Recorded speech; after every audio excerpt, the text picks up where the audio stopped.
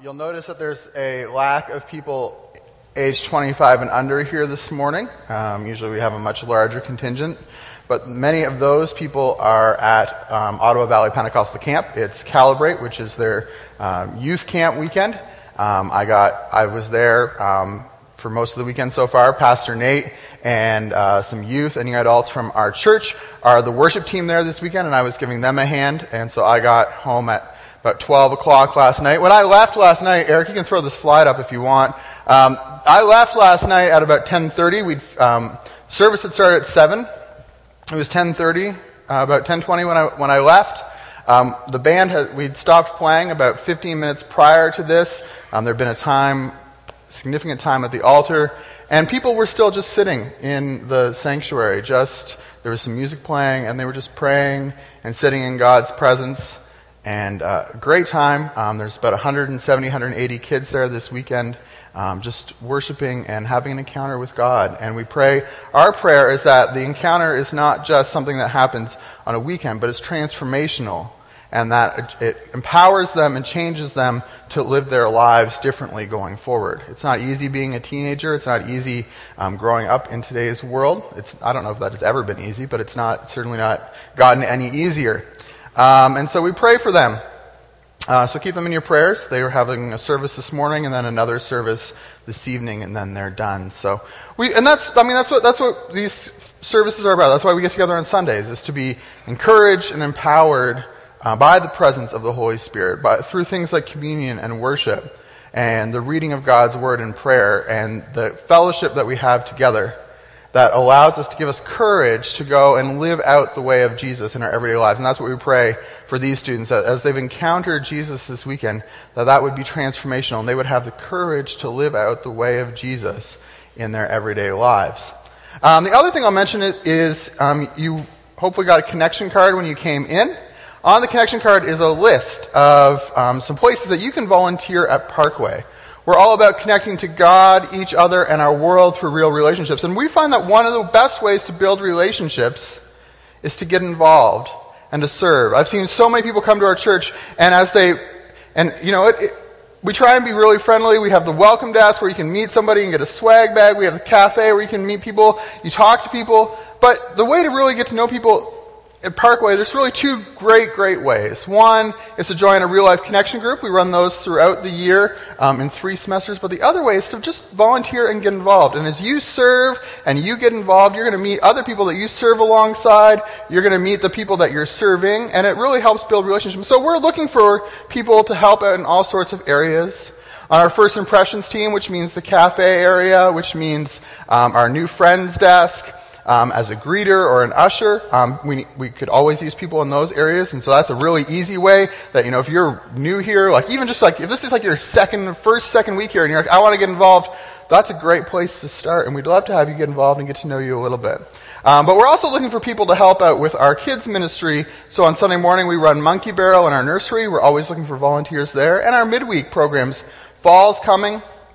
September's coming, and we're going to be launching our GEMS Club for girls and our Boys Club for boys, and that's going to be happening on Friday nights here at the church. And we're looking for people who want to be involved in that, who want to invest in the next generation of kids. The kids that are going to be up at Youth Convention in a few years, but we want to start allowing them to see Jesus and experience Jesus while having fun as well. And so if you're interested in any of those, just take your connection card, check the box, drop in one of the boxes that you see on your way out this morning, or come talk to me, or come talk to Sarah at the welcome desk, and we'd love to start connecting you into serving. It really is a transformational thing, and so we encourage you to be a part of that as well. Cool? All right. Some of you are with me. That's good. How many of you guys have ever watched a Spider-Man movie or read one of the Spider-Man comic books or anything like that? Some of you, good. If you haven't seen it, I'll quickly give you the Spider-Man origin story. So Spider-Man is his real identity is Peter Parker. And he was just a normal teenage boy until he got bit by a radioactive spider, like you do. And he got bit by a radioactive spider and suddenly found himself with these powers that made him be able to do the things that a radioactive spider can do. So he could sling webs, and he had spidey sense and like these amazing reflexes, and he can swing through the air and all this crazy stuff. But when that first happens, there's a bit of an adjustment period when, you get bit by a radioactive spider and you suddenly develop superpowers. So it takes a little while to get used to it. And he was trying to figure out exactly what it was he was supposed to do with his life. So he like any normal teenager, was like, hey, this is a really good way to get attention. I have these superpowers. And so he actually started doing, in the story he goes and he does some wrestling, and then he gets on TV, and he kind of becomes a little bit of a mini celebrity, and it's kind of going to his head. And Peter Parker lives with his Uncle Ben and his aunt. And because his parents died, because in almost every hero origin story, the parents are dead, because that's just how it works. And so he lives with his uncle and his aunt, and they notice that things are getting a little bit weird with Peter. He's acting a little bit strange, but they haven't figured out exactly why yet. And so Peter gets in a fight at school, and he kind of beats the guy up. And his Uncle Ben sits him down and says, Peter, he gives him this whole spiel about how he needs to mature a little bit. But he says a line that's become, I don't think it's actually original to Uncle Ben, but it's kind of become a real catchphrase in our society. He says to Peter, he says, with great power comes great responsibility. With great power comes great responsibility. And in that moment, Peter kind of shuts him down and says, you're not my dad, don't tell me what to do. And Peter goes, and he goes on TV again, and as he's leaving the TV station, a security guard shouts at him and says, hey, stop that thief, because there's a man who's stolen something, and he's running away. And he's dressed as Spider-Man at this point. And so as Spider-Man, he says, you know what? It's not my job to stop criminals. That's your job. And he lets the guy go. He doesn't even try and stop him. And he could have easily stopped him. Later on, it turns out that Uncle Ben has been killed as part of an attempted carjacking. And Peter Parker gets really angry. He's really upset. He's going to get back at this guy who killed his uncle. And so he chases him down, and he finds him, and he confronts him. And when he confronts him, he realizes the man that killed his uncle was the burglar that he didn't stop because he couldn't be bothered, and it wasn't his problem. And so in that moment, Peter blames himself for his uncle's death. He could have easily prevented it, but he didn't. And so then, that's why he dedicates his life to crime fighting. Because he realizes that he's been given this power, and he needs to do something useful with it, something meaningful with it.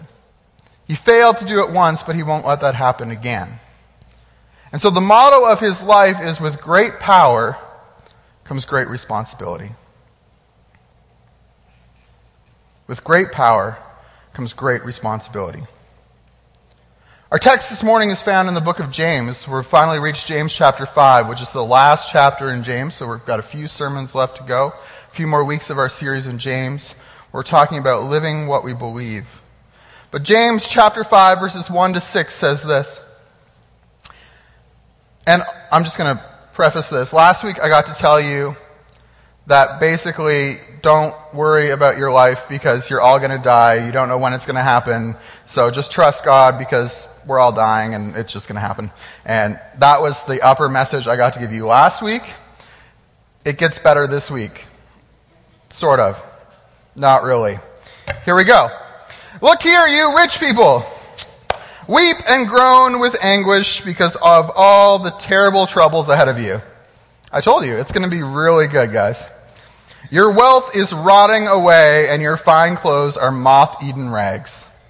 Your gold and silver are corroded. The very wealth you were counting on will eat away your flesh like fire. This corroded treasure you have hoarded will testify against you on the day of your judgment. For listen, hear the cries of the field workers, whom you have cheated of their pay. The cries of those who harvest your fields have reached the ears of the Lord of heaven's armies. You have spent your years on earth in luxury, satisfying your every desire, and you have fattened yourselves for the day of slaughter. James, he really pulls his punches, doesn't he? You've condemned and killed innocent people who do not resist you. If you were waiting for the text to get, encouraging, it doesn't. Why is James so harsh? Why is he so angry? Now, the book of James is written by James, scholars tell us, by James, the brother of Jesus. And it's one of 66 books in the Bible, in our Protestant Bible. And the way we understand the Bible is that it's the best way to me to understand the Bible is it's a library of books that were collected and put together. The Old Testament was collected and put together by the Hebrew people. And that was their tradition. And then the early church, they collected and put together and authorized the New Testament. And they said, these are God's words for the church, for the people. And so James is one of those books. And each one of those books gives a unique perspective on the bigger story, which is God's love for humanity and his plan for redemption and restoration of the whole world. His plan for creation. And so James, when he's writing, he's not writing to us today specifically. There's application for us today, but James has a very specific audience in mind when he's speaking. He's writing to the early Christians. We've mentioned it before, but basically what it was is the early Christians were primarily Jewish, and they were kind of spread all around Rome. Sometimes because of persecution, sometimes because that's just where they went.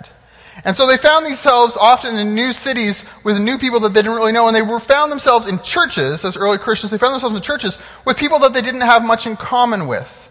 They often had different backgrounds, different opinions, different perspectives.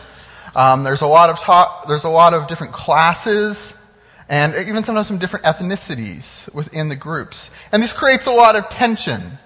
Who's going to be in charge? How are they going to treat each other? And James is very invested in the practical, day-to-day practice of what it means to be a follower of Jesus. How do you live this out in their day and in their place? And so he's constantly talking about real-life things. He's talking about how not to worry about the future. He's talking about how you talk about other people, about controlling your tongue, about controlling the things that you say. Talking about how not to fight with others.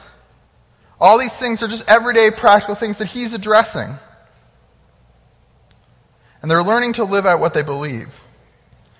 And so last week we mentioned that the text was actually directed at merchants within the community, the early church community.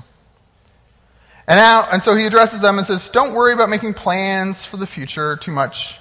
Just say, hey, if it's God's will, you're going to do that. But don't have the arrogance to say, this is what's going to happen, because you can't control your own destiny.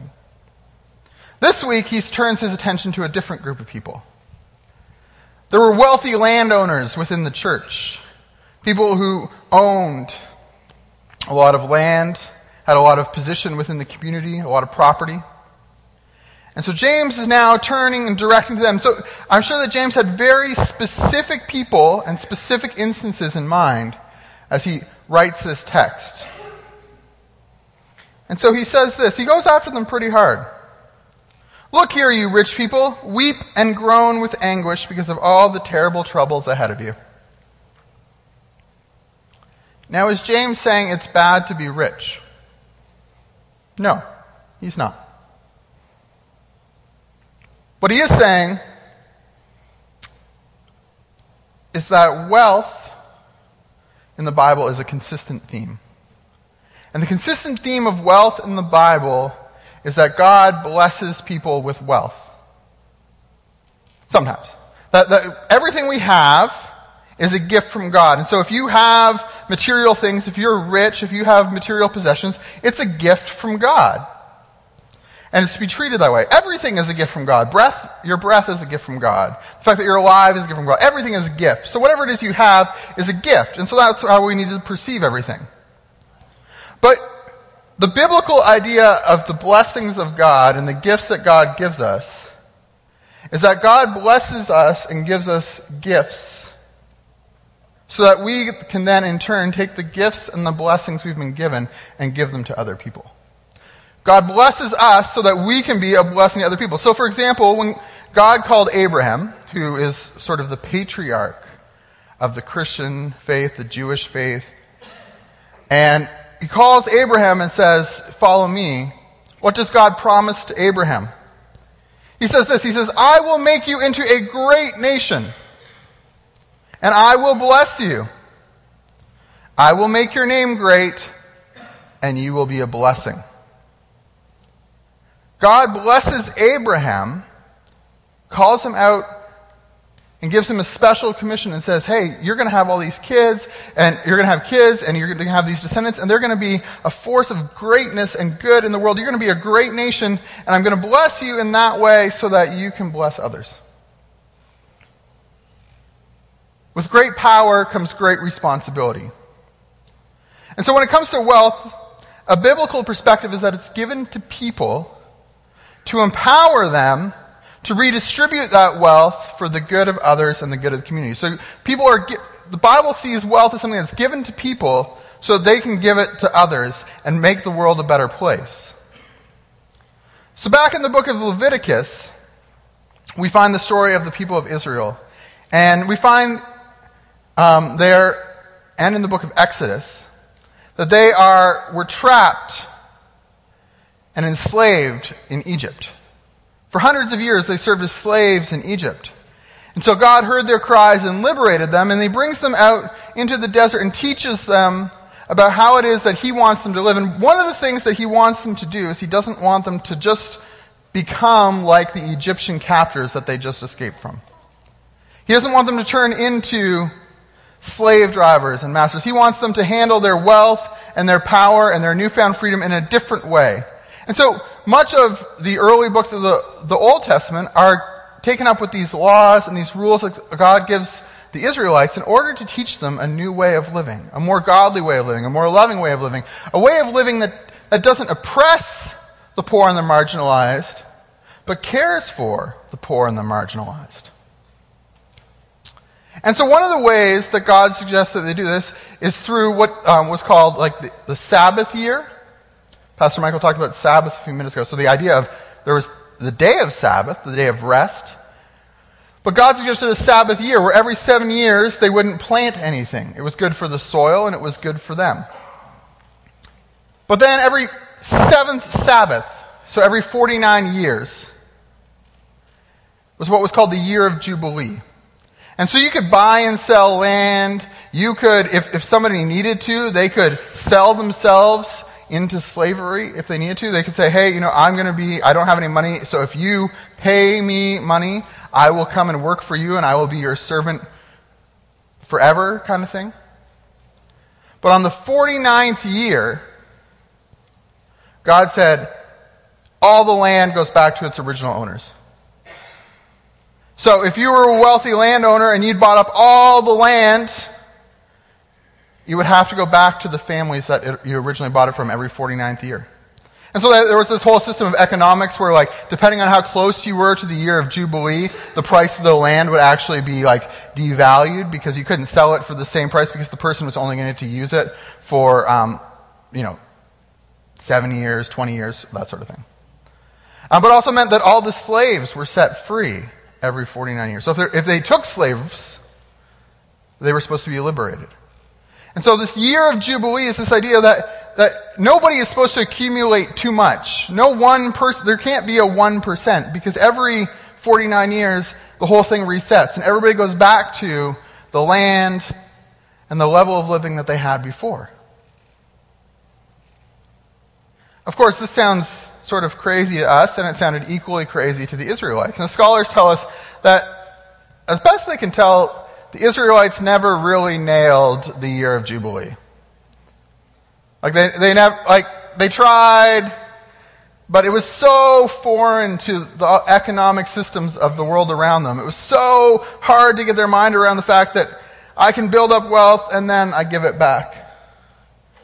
That they really struggled to do it and never really implemented it. And in fact, you'll see in much of the prophetic literature in the Old Testament, so these Old Testament prophets, they would come and they would say to the Israelites, they would say, guys, You've forgotten about the law. You've forgotten God's ways. You've forgotten about the year of Jubilee. What God wants from you is he doesn't want your religious behavior. He wants you to take care of the poor. He wants you to take care of the widow and the orphan and the immigrant. And he wants you to not worry about accumulation, but about redistribution. This is the whole year of Jubilee idea. And so, it's not that being rich is bad. It's that being rich is really hard, to be rich in a biblical way. The Israelites found it that way. And Jesus said, in one of the great sort of images in history, he says that it's easier to fit a camel, a big camel, through the eye of a needle than it is for a rich person to follow in the way of Jesus. You're like, whoa! But it's just so contrary to the way that we are. And so this is the background for everything that James is saying.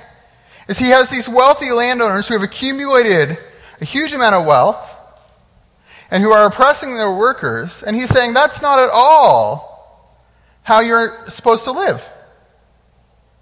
This is not the year of Jubilee. This is not what God called us to do. This is more Egypt. This is empire. And so he says that there's 4 ways that they have failed to live up to their responsibilities. Because with great power comes great responsibility. And he sees that these wealthy landowners who have great power have failed to live up to their responsibilities in 4 ways. And they've abused their privilege. And so the first way that they've abused their privilege is that they've been hoarding. They refuse to share what they've been given. Verses 2 and 3 say, "Your wealth is rotting away, and your fine clothes are moth-eaten rags. Your gold and silver are corroded. The very wealth you were counting on will eat away your flesh like fire. This corroded treasure you have hoarded will testify against you on the day of judgment." We talked a couple weeks ago about the scarcity mindset that makes us worried that we won't have enough. And so one of the ways we deal with that is we accumulate and we hoard and we hold on to things. And we talked about how John Rockefeller said, well, what is it? One of the richest people who ever lived, and he was asked, what would be enough money to satisfy you? And he says, just $1 more. Always wants more. And so we accumulate and we hold on to things. But James is pointing out the impermanence of all of those things that we hold on to for value. He says, your wealth, it's rotting.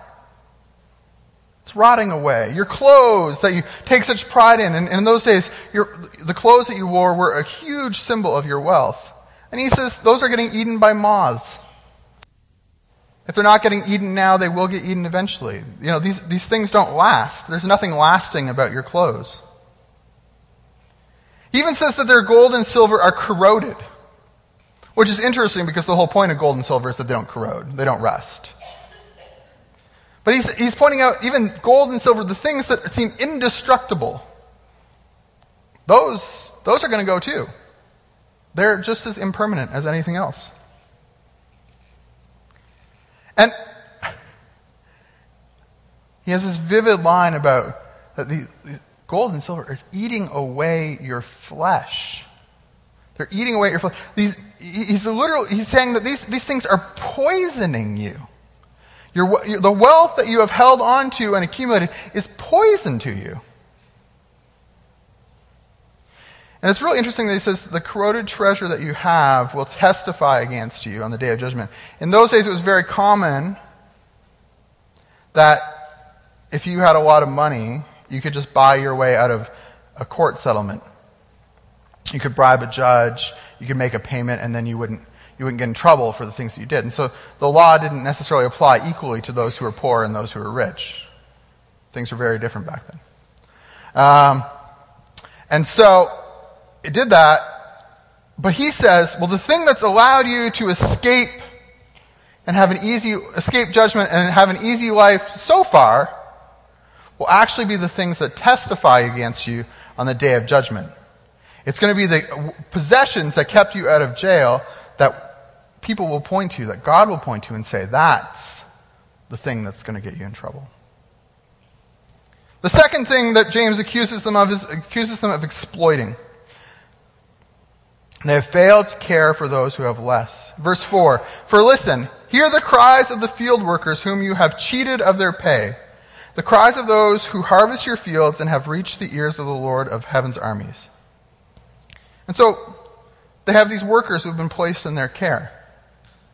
And most workers were working day to day. They would get paid on a daily basis, and so they would work all day, get enough money to buy food for that day, and then they'd go back to work and do it again tomorrow. And James is saying that these workers who are so dependent on these wealthy landowners are getting cheated out of their money. And so we're not sure if that means that they weren't getting paid at all, if they were just getting paid a portion of what they were supposed to be getting paid. But whatever it is, it's clear that these wealthy landowners were prioritizing profit over people. They had the money, they just were cheating these workers of it so they could have more. These people who had so little, they just didn't care about the impact that would have on their life. And so to protect their bottom line, to keep as much money for themselves as possible, they would actually cheat their workers out of their pay. And I love that it says that that the Lord of the heavenly armies has heard the cry of these people, these workers in the fields. Because I mentioned the Exodus story of slaves in Egypt earlier, and when God talks to Moses and says, "Hey, we're going to get these Israelites out of Egypt, we're going to set them free of slavery," he says, "I've heard the cries of my people." So when the Israelites were slaves in Egypt, God hears their cries because of their oppression. And what he says and what James is saying to these wealthy landowners is, God hears the cries of your workers. And what he's saying that you guys are exactly like the Egyptians. You're exactly like the Egyptian slaveholders. You were called to be different, but you are acting just like them. This is not Jubilee. This is exploitation. And this leads to the third thing that James says, third responsibility that they failed at. Consuming. Their personal pleasure is their priority. In verse 5 it says, "You have spent your years on earth in luxury, satisfying your every desire. You have fattened yourselves for the day of slaughter." These wealthy landowners have invested in the good life. After all, they've earned it. They've worked hard. They've made good financial decisions. They've saved and accumulated and invested. They've made their money work. And now they're going to enjoy the fruits of their labor. They're going to enjoy the spoils that come to them from their position and their privilege. And so every good thing they need. They need the finest linens. They need the bigger house. They need the latest and the greatest. The best food. The best vacations. And the way that they see the world now is not about what can I do for others, but what can I get out of this? They aren't thinking about how they can be a blessing to others. They're thinking about how they can bless themselves and live in luxury, it says. Satisfying your every desire. There's nothing that they will let themselves go without. And they've justified it. They've said, I've earned it. I've worked hard. I deserve this. And everybody else could accomplish this too if they just did what I did. But they pay no attention to the needs of their workers who are living day to day. Well, they are enjoying the good life. And there's this just incredible image that James gives where he says, "You have fattened yourself up for the slaughter." He basically says, you guys are like cows. And you're just you're just eating and taking it all in, and you're growing so big, and the only thing that that's good for is that you'll make a better hamburger.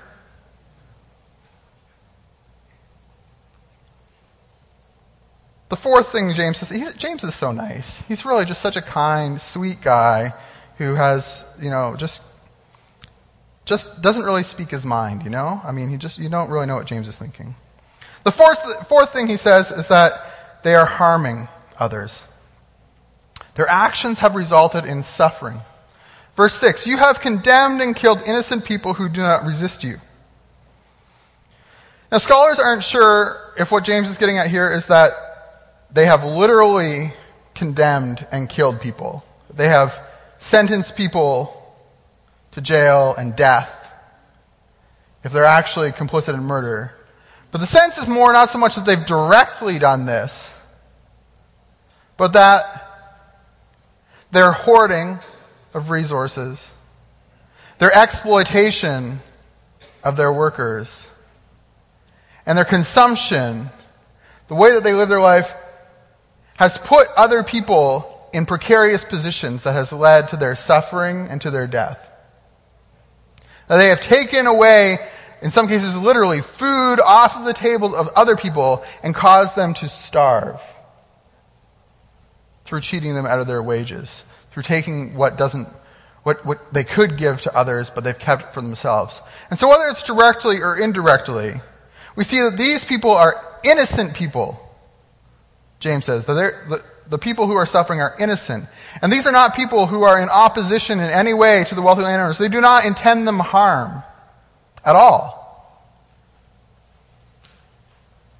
But that the choices, the lifestyle that they live, the choices that they're making, the way that they operate their business and their life is causing suffering, pain, and even death to other people in the world that they share. There's a book called The Cost of Free, The Cost of Nothing. And in it talks about how nothing in this world is actually free, that there's always a cost to everything. Somebody gives you a free t-shirt, somewhere along the line somebody paid for that t-shirt. Perhaps it was the person who gave it to you, the place that they got it from, the retailer, the manufacturer. Somebody somewhere paid the cost. And the argument in the book is that much of the cost of the goods and services that we buy are deferred costs that we, in order to get a t-shirt for $5 at Walmart, which doesn't even really pay for the shelf space and the shipping that it takes to get to you, much less the material, the cost of manufacturing, all of that, the labor. That somewhere along the line, somebody or something is getting exploited in order for that to happen. And that's what James is saying is what's happening in some ways with these people. It's that in order for them to have so much, the economics of it means that they're taking it from somebody else and other people are suffering because of it. So James says that they're hoarding, they're exploiting, they're consuming, and they're harming. And he has some harsh words for these wealthy landowners. And it's easy for us to sit in judgment of them and say, man, those were some bad dudes. But in our world, in North America, in the global scale of things, we are the wealthy landowners. Studies say that if you own a car, you're amongst the top 10% people, wealthiest people in the world. Did you know that there are more cars owned in North America than there are licensed drivers? There are 2.8 billion people in the world who live on less than $10 a day. And if you make more than $10 per day, you are richer than 80% of the world's population. 825 million people worldwide are malnourished because they don't have enough food. 750 million have no access to clean drinking water, and 25% of the world's population has no electricity. So basically what we're saying is that if you have food on your table, a roof over your head, $10 in your wallet, and access to a vehicle, you're it. You're it. And not only are we rich, but in North America we consume resources at a incredibly high rate in order to maintain the lifestyle to which we've become accustomed. North America accounts for just over 5% of the world's population, but we use 25% of the world's fossil fuels. The average North American produces 4 pounds of garbage per day. So over the course of a year, a family of 4 produces in excess of 6,351 pounds of garbage. That's the stuff that you don't need. 6,351 pounds of stuff that you didn't need or were done with. 61% of North Americans who have a credit card spend more to pay down the interest. They spend more in interest on their credit card in a year than the average income is for for individuals who live in 35 countries. So 61% of people who have a credit card spend more on the interest on their credit card than the average person in 35 different countries makes in a year. And I realize that as I'm saying this, we all begin to feel a sense of guilt. And we say, well, it might be true. Maybe I'll argue with the numbers with you, but I don't mean for that. Like, this is where I live. This is what happens. And that's exactly right. I don't want to address our privilege this morning. I don't want us to address it as something to be guilty about. I want us to address it as a gift. Because God has not given us our privilege that you and I have, the blessings that you and I here in North America experience, because he wants us to feel guilty. He has given us the blessings that we have because they're a gift that he wants us to share with others. He's blessed us so that we can be a blessing to other people. And when we see our privilege as a gift, as an opportunity, it can change our mindset. So when I think about it like this. As a parent, I have infinitely more resources than my children do. My bank account's bigger, my income is bigger, all of this. I don't see it as a guilt thing that on their birthdays and Christmas I get to give them gifts. I take tremendous joy in giving them gifts on Christmas. I take tremendous joy in making sure that they have clothes and food and all their things are taken care of. I don't see that as something to feel guilty about. Oh, I have so much more and my kids have so little, so I guess if I have to, I will. No, I take great joy in that. It's pleasure. I know that I have so much that I can take care of them with the hope that when I'm old and I don't have any money and I'm like in diapers, that they'll do the same for me. So I'm possibly selfish in that, maybe. But right now I'm doing it because I'm nice and I take joy in it. I have the great power, and so I have a great responsibility. And we've been given this gift because God wants us to leverage our privilege on behalf of others. I came across a great quote by a pastor named Kyle James Howard. He's an African American in the U.S. And this quote is about white privilege, but I think it applies equally to economics and to the fact that we should not feel guilty about the privilege that we have, but should instead see it as a gift that we can use on behalf of others. So, if you need to, just replace the word white privilege with like wealth and it'll work for you too. But it works either way, and it's a great quote. He says, the problem with the term white privilege is in how it is typically communicated, is that if it explained incorrectly, it conjures up white guilt. It leaves whites who seek unity with their black brethren, feeling the same way blacks do in regards to their skin color. I didn't ask for this. Why was I born with something that alienates me from others? This is not how white Christians should understand white privilege at all.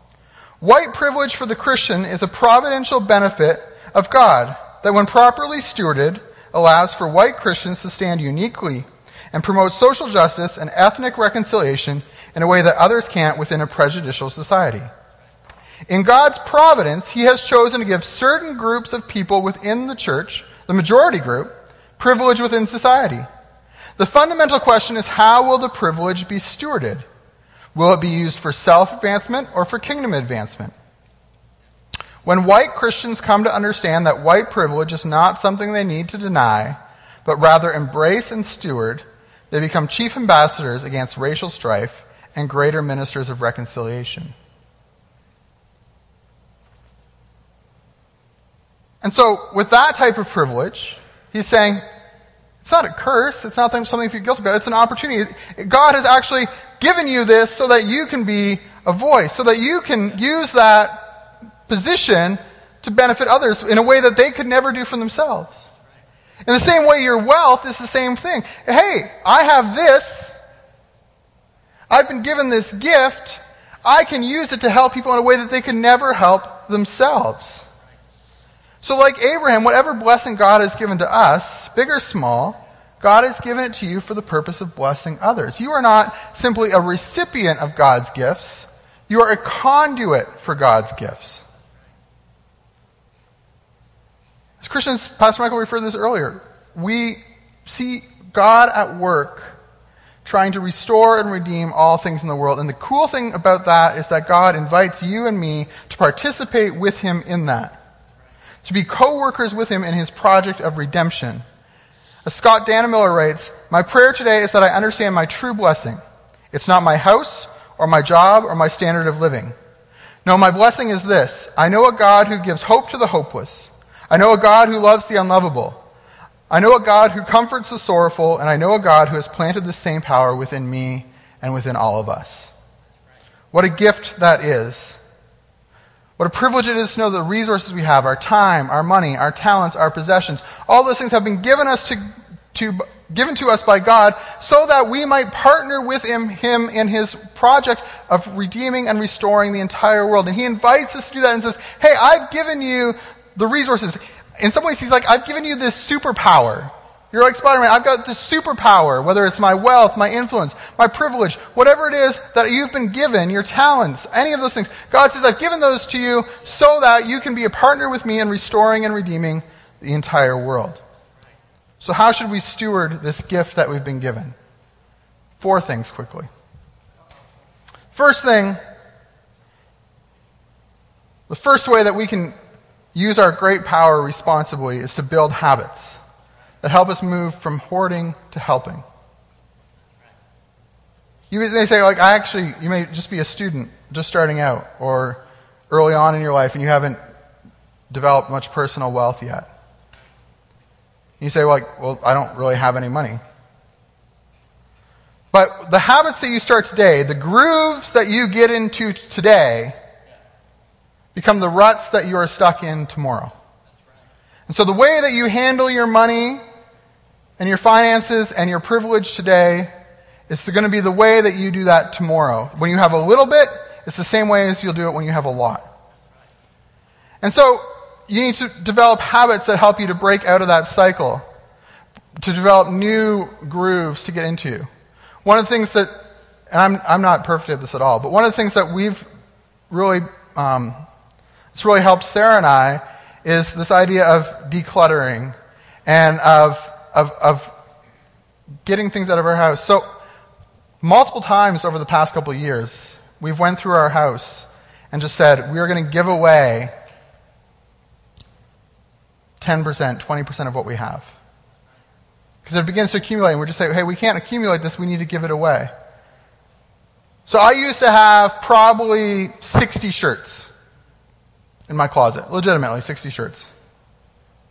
I now have it down to about 20, which is still a ton of shirts, but it's less than I had. And it's a practice and a habit. And then we will often go through seasons where we say for every item we buy, we have to give away 2 things that are similar to that.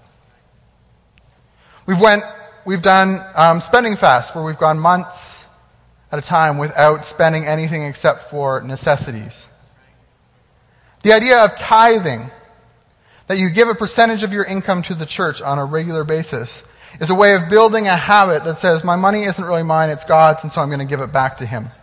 So we build habits. The second thing is we need to buy into community. They were able to exploit these people because they didn't really know them and they didn't really care about them. And so when you're in community, it changes the way you handle your money. In Acts 2, it talks about how everybody in the early church had everything in common. They had a different way of economics where they would share everything. And so if they were rich, they would put it all in. If they were poor, they would put it all in, and they would just share it. Everybody knew what everybody's financial business was. I live in a house right now, myself, my wife, my 3 kids, Pastor Michael, and my mom, Hope, and my sister and brother-in-law. We all bought a house together. And as part of that, we had to share our finances, and we pay bills in community, we do groceries in community and things like that. And it's really interesting that some of it is set up where we split things equally, and then sometimes things are split based on who has the most income and who's able to pay the most. And so it's not always about fairness, it's about caring for one another. And that keeps us from exploitation. So the idea there is to begin to talk to people. Find people who can keep you accountable for your money. Find people that you can begin to share your life with. Find people that you can begin to open up yourself to, because money can kind of become a really personal thing and we can get trapped in it. The third thing I'd say is that we need to budget differently. What if generosity was the first thing you budgeted each month, not the last thing? What if you said, here's the time and money and resources I have, and the first thing I'm going to determine I'm going to do with it is this, and that's stuff that I'm going to give away. And then everything else I'm going to plan out from there. Not, okay, I need to do all these other things, and then whatever's left over, that's the stuff that I'm going to give. We need to budget differently. I know people who actually have said, hey, this is how much we need to live. Everything we make above that, we give away. It keeps them from this idea of accumulation. And so,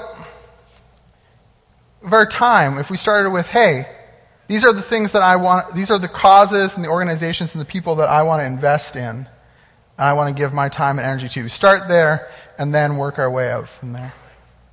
Budget differently. Last thing is we need to bring Jubilee to others. Move from harming to healing. In a lot of ways, this involves educating ourselves about the impact that our lifestyle has on other people. And I can't get into all of that today. But to begin to think about, where does our spending go? Why do we buy the things that we buy? Where does the cost actually get paid? We need to bring Jubilee to others by actually finding organizations, churches, people that we can specifically invest in. And so I would say this. I would say, think of one person or organization that you care deeply about, and how can you help that flourish? How can you practice Jubilee in your own life? Who is it that you can help liberate from debt? Who is it that you can help give a fresh start to? Who is it that you can give an opportunity to, even if they haven't quite earned it yet? Who can you bring Jubilee to? But the key to all of this is to see everything as a gift. A gift that has been given to us so that we can give it to others. A blessing that we receive so that we can go and bless others. We don't need to feel guilty about the privilege that we have. We need to see it as an opportunity. And you may say, Eric, I can barely pay my bills. I don't feel very privileged. And I get that. And I know that when we talk about in the grand scale of things, you don't pay bills in third world countries. You pay bills here, and I get that. But there are other types of privilege. If it's not financial, there are other types of privilege. I mentioned white privilege a second ago. And I'm not going to get into all of that this morning, but what are the opportunities that you have? What are the blessings that God has given you? No matter how big or small they may be, what is it that you can do to steward the blessing that God has given you? Because with great power comes great responsibility. And we, as a church and individuals, have been given great privilege. I'm going to close with a quote and then invite you to pray with me. Ann Voskamp says, "We aren't where we are to just peripherally care about the people on the margins. The exact reason why you are where you are is to risk everything for those being oppressed out there. You are where you are to help others where they are. The reason your hands are where they are in this world is to give other people in this world a hand. Because God forbid you don't get a roof over your head, food on your table, and the safety and security of no bullets shattering your windows because you deserve more. You only get all of that so that you get to serve more. With great power comes great responsibility. And may each of us consider what we've been given and how God is calling us to use it. So I'm just going to invite you to close your eyes for a second and just take a second to think about what it is that God has blessed you with, to thank Him for it, and then ask Him what it is that He is calling you to do with it. How is He calling you to break the patterns of hoarding and exploitation and consumption and harm that we often cause indirectly and unknowingly? What are the habits that He's calling us to build? What are the communities that He's calling us to form? This church is a community where we invest our money and we share it and we do tremendous things with it. What are the ways that God is calling us to use the privilege that He's given us? How can we be Jubilee for other people? As Jeff comes to close the service, I invite you to stand with me and we're going to read this prayer together. It's a prayer for generosity. And so let's read this together. Eternal Word, only begotten Son of God, teach me true generosity. Teach me to serve you as you deserve, to give without counting the cost, to fight heedless of wounds, to labor without seeking rest, to sacrifice myself without thought of any reward, save the knowledge that I have done your will. Amen.